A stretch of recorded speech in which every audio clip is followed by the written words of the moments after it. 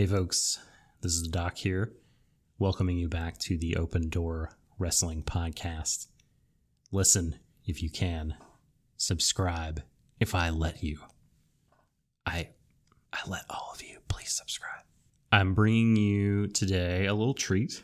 This is a bonus episode. Full episodes are every other week, so of course we don't have one of those until early next week, but I thought we'll keep the content drip running here and do some match reviews from matches I've seen over the past few weeks. This week, these are all reviews of matches I think that you should see. They are all three a little bit under the radar, under discussed. You know, not necessarily in promotions that are under the radar, but the matches themselves, I think, deserve a little bit more due than they are getting. So here we go. First match is from New Japan Pro Wrestling. It is from the G1, a tournament that few people, I think, are very excited about. And we discussed this, DJM and I, last week. You know, we talked about how the promotion felt cold, how people weren't really into it. The promotion is definitely at a low point, and I think that there are some issues, you know, with Dick Togo, of course, getting more and more booking power, and certainly like the pandemic and the, you know, everything surrounding that, like what fans are not able to do and kind of how that disrupts the atmosphere. But I think that these are all like really solvable problems. And I think the promotion easily has the ability to become red hot again when, you know, I say when, maybe if is the better word there, but we'll be optimistic and say when the pandemic is over and things return to some semblance of normalcy, at least in terms of the professional wrestling experience, right? I think once travel opens up and once fans can make noise, I think New Japan has every chance in the world to like rise back to the prominent position in fans' minds that it once had. If for no other reason than like the matches that they can put on are still incredible. And I think once the other stuff gets righted, you'll be able to feel more of that emotional investment that you once did. This match that I'm going to talk about here from September 23rd, match day 3, is a prime example of this. It's Kota Ibushi versus Tomohiro Ishii. And I think this match is fantastic. I think that the fact that this match is not really being talked about is, well, it's surrounded by better matches. You know, it's a great match, but it has been surrounded by, you know, a few other really, I think, great matches. That's one thing, right? So a little overshadowed. But also, I think we take these two performers for granted. You know, Tomohiro Ishii is the wrestler of his generation. Not talking about titles, not talking about drawing ability, just in terms of in-ring work. Even the man just has the highest floor in the company, like bar none. I'll just say it. I just think he's incredible. And, you know, I don't know if he'll ever get into the Meltzer Hall of Fame because he doesn't really have like the other aspects that you kind of need for a lot of people to vote for you. But I mean, I just think his in-ring is just, he's peerless when it comes to that. And Ibushi is not that far behind. So the story of this match coming in, you know, this is match 2 for both of these guys. Ibu has lost to Yujiro Takahashi, the lowest of the low. Yujiro is wrestling a you know, fine tournament for his standards, but Ibushi is clearly not himself. He's clearly been affected by his bout with pneumonia, which saw him on the shelf for a couple months. Ishii is playing that kind of rival figure that is not content to just beat his rival, I think if he had approached this match in a certain kind of way, he could have beat Ibushi. But I think the story here is that he wants to bring Ibu back to his best. He wants to face the best version of Kota Ibushi, and that's just the kind of combatant that Tomohiro Ishii is. That's why we love him. This match begins with Ishii just chopping Ibushi over and over and over, sort of reducing him to a crumpled mass on the mat, chest red. And even while he's laying there, Ishii continues to chop him. Like he's just sitting on the floor, kind of laying, and Ishii is bending over to chop him in the chest. And he continues to chop him through kind of Ibu's like standing up. At some point during this, Ishii sort of wakes him, right? He wakes Ibushi up, and there's like a frenzy of palm strikes from both guys. And, you know, Kevin Kelly, the English commentator, is saying like, oh, well, someone could easily get knocked out here. And they're just, palms are flying. But eventually Ibushi's speed kind of wins out. He lands a number of palm strikes. Later on, Ishii does this vicious backdrop suplex, and Ibushi lands right on his head. Then he does like a pounce, which is, it's not a Monty Brown pounce because he's not coming off of, his path is not intersecting Ibushi's. He just runs straight into him and pounces him, and Ibushi is launched for like a full backflip.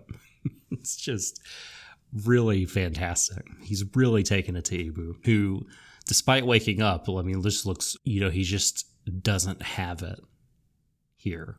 Ishii does this, his always impressive, like, delayed suplex from the second rope. It always looks incredibly dangerous, but he's always in control. There's like a slick counter wrestling sequence. Ibushi tries to powerbomb Ishii. Ishii kind of gets out of it. There's a mid kick, enziguri, moonsault, sliding lariat exchange between the guys and dodging, countering, and finally Ibushi hits like a falling roundhouse. It's not like the fastest sequence, you know, it's no sort of like Jay White Ibushi counter sequence, but it's cool nonetheless, right? And then both men are just kind of lying there after all this.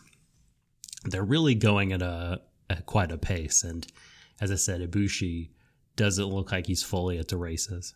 Ishii, while he's lying there, begins to kick Ibushi's head. Both of them are prone on the mat, but Ibu just kind of kicks over to the side, or rather, sorry, Ishii kicks over to the side of Ibu's head. And then this, I think, flips the switch.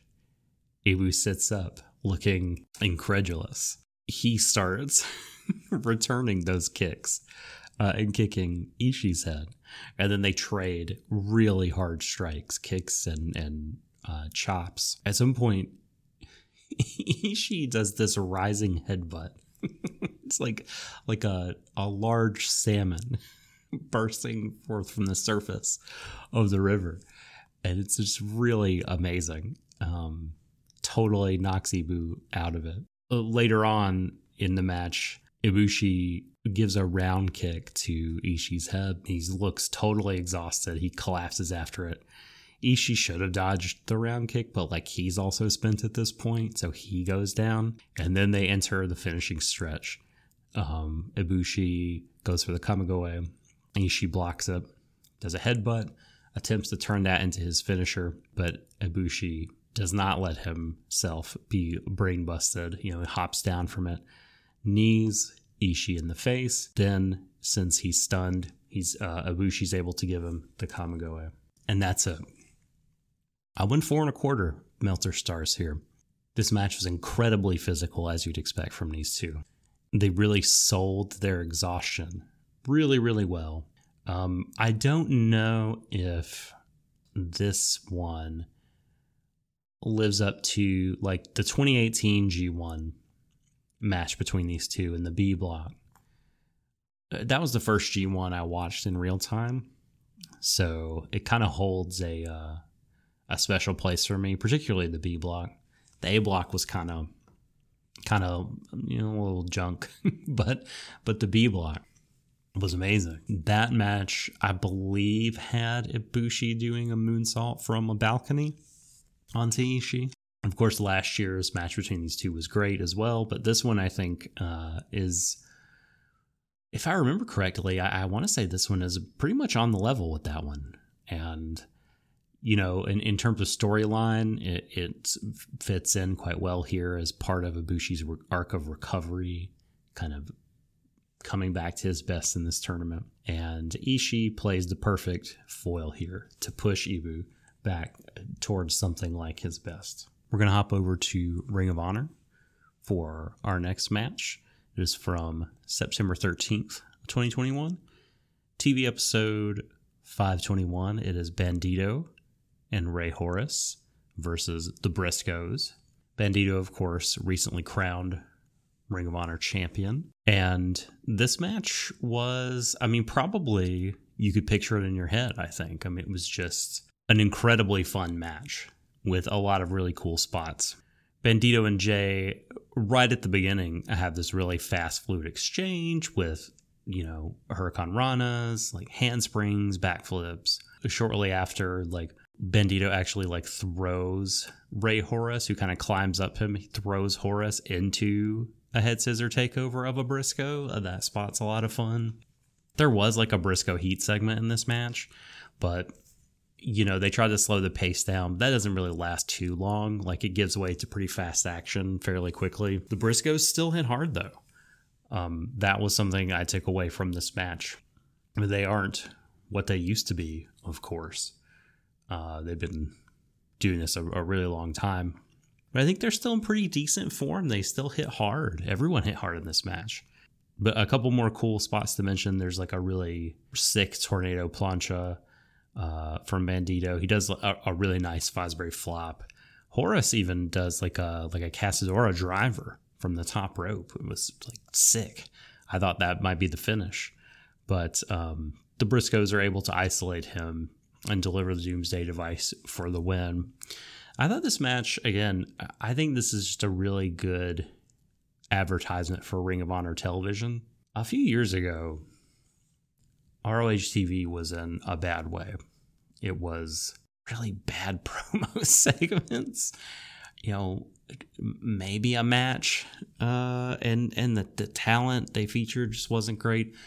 They've really, I think, since they've returned from being off for so long for the pandemic, their presentation is of course forced to be different, but in a lot of ways, it was kind of a soft reset for them, and they're able to now put on TV that I think is pretty enjoyable.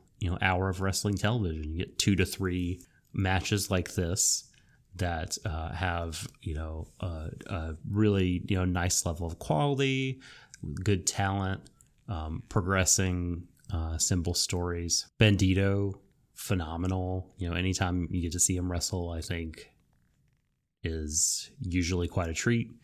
Like I said, the Briscoes are still in form. Horus can be hit or miss, depending on where he's wrestling and who. You see him in a lot of different places, and sometimes he just disappears and doesn't really offer anything. But here, I think, he was in there with 3 other really talented guys, and he did his part. This, for me, was almost, it was creeping toward 4 stars. Ultimately, I gave it 3 3/4 Meltzer stars, but I just wanted to put this match in here because it's not too long. I think it's under 10 minutes, but worth seeing just if you want to see a nice, fun match with these guys, and you want to see what Ring of Honor television in 2021 looks like when it's going, at its best. This is not like a pay-per-view quality match, but as far as TV tags go, this is quite good. We're going to hop over to Rev Pro for the high stakes show on September 19th, 2021, Aussie Open versus Destination Everywhere. If you don't know Destination Everywhere, that's Michael Oku and Connor Mills. That's what they're calling themselves. They are the undisputed British tag champs, the Rev Pro tag champs. And Aussie Open have the Pro Wrestling Australia tag titles. And this is a winner-take-all title versus title match. Before this, I think there were singles matches between, they paired off for singles matches, and it was one for each team. So, we really don't know, I guess, at this point, who is favored. But Aussie Open have a distinct size and strength advantage. And let me just say, by the way, up front, that the crowd at the beginning of this are hot for Aussie Open. They are super excited to have them back in York Hall, in Rev Pro. Commentary team, excited to have them back. This is a return for them from, I guess, being out of British wrestling during the pandemic. What a match this is. This is a really excellent match. Gosh, where to begin? So, Destination Everywhere avoid trouble, and they're able to establish control early through their speed and double team maneuvers. But it's not too long before Aussie Open, as I said, bigger, stronger men assert themselves.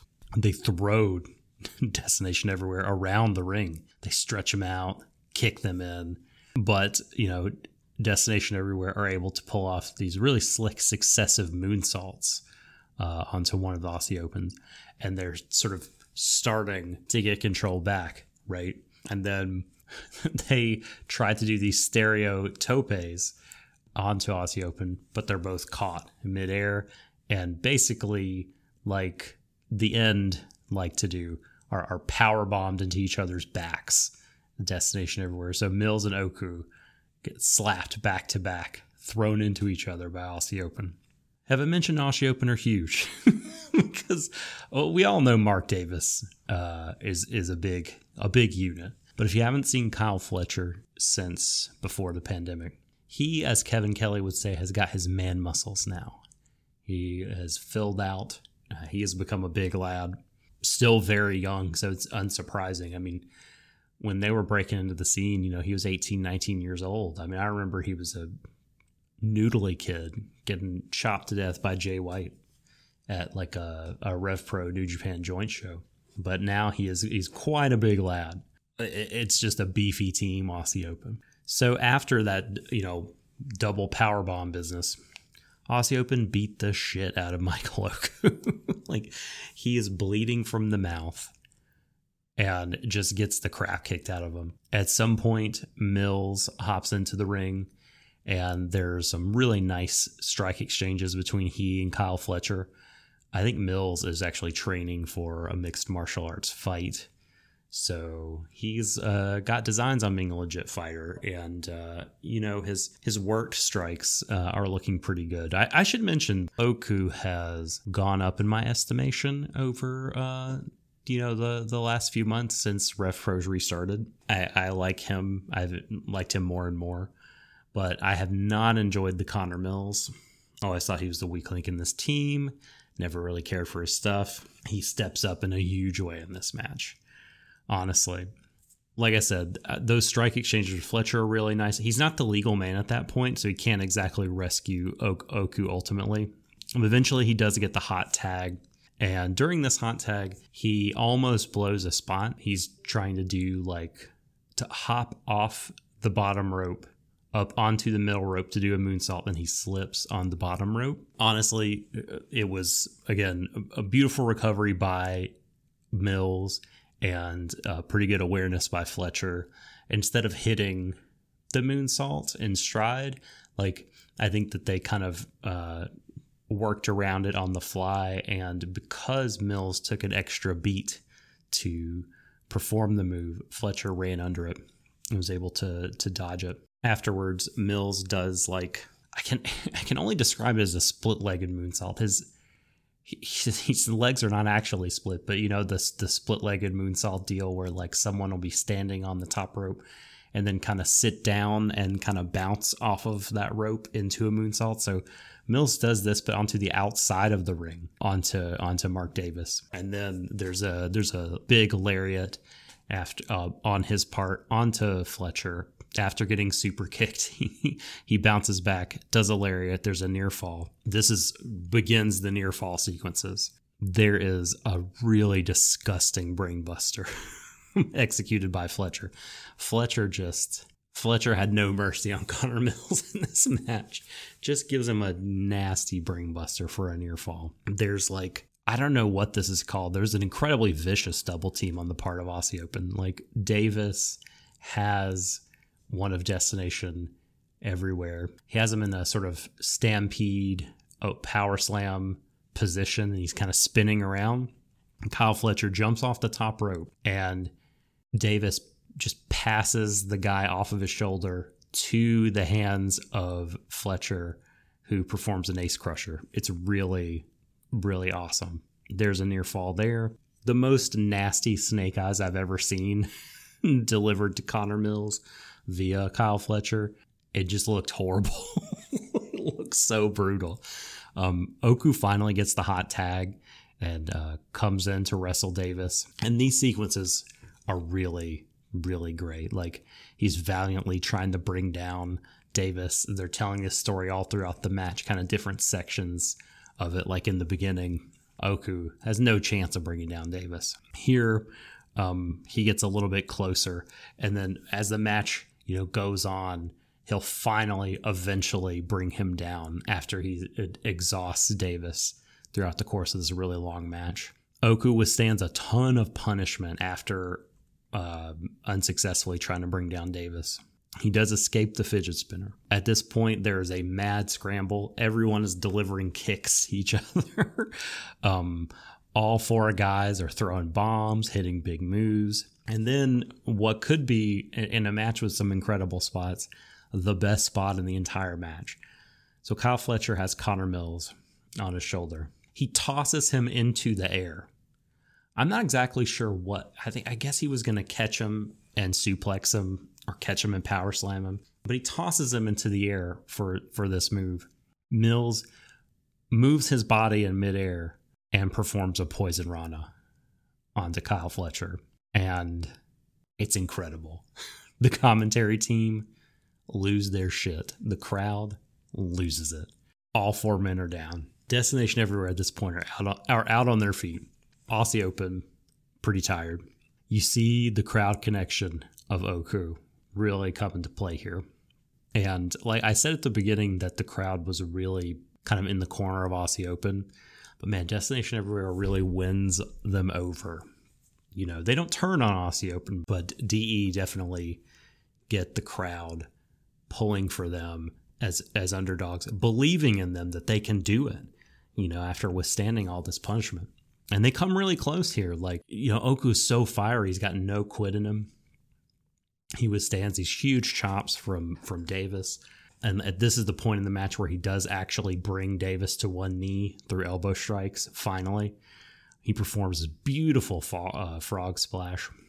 There's the near fall from that. He and Connor Mills then both do two more frog splashes onto Davis to set up his half Boston Crab, Oku's half Boston Crab.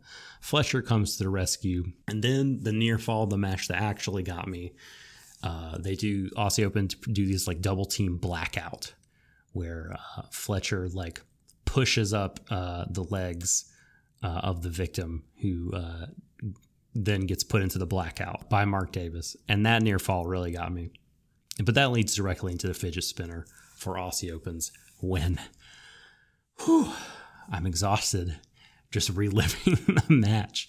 This is a must-see tag match for this year if you want to feel like you have a handle on the good tag team wrestling that has happened this year. This stands up to basically all the great AEW stuff from the year, from the Bucks, from Santana and Ortiz, and from the Lucha Brothers. This belongs in the conversation. This may even be sort of top all of that. I guess it depends somewhat on preference.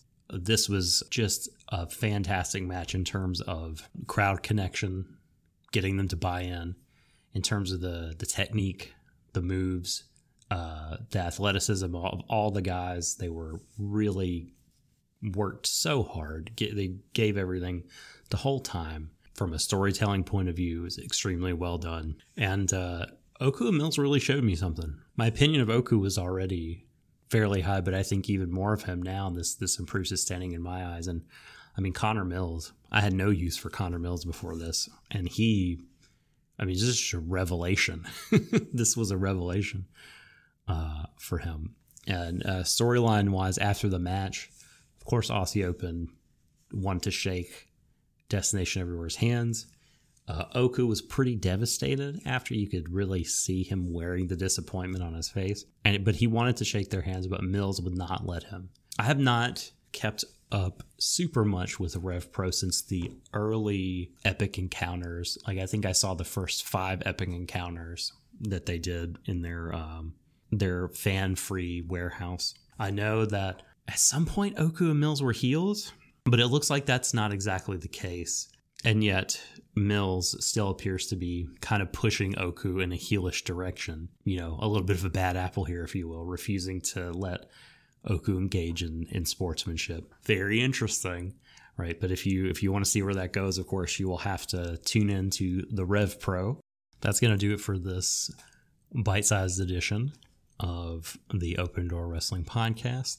I hope you've enjoyed this bonus episode. I hope it tides you over until DJM and I reunite for a full episode, which will drop next week. Until then, take care, guys. Peace.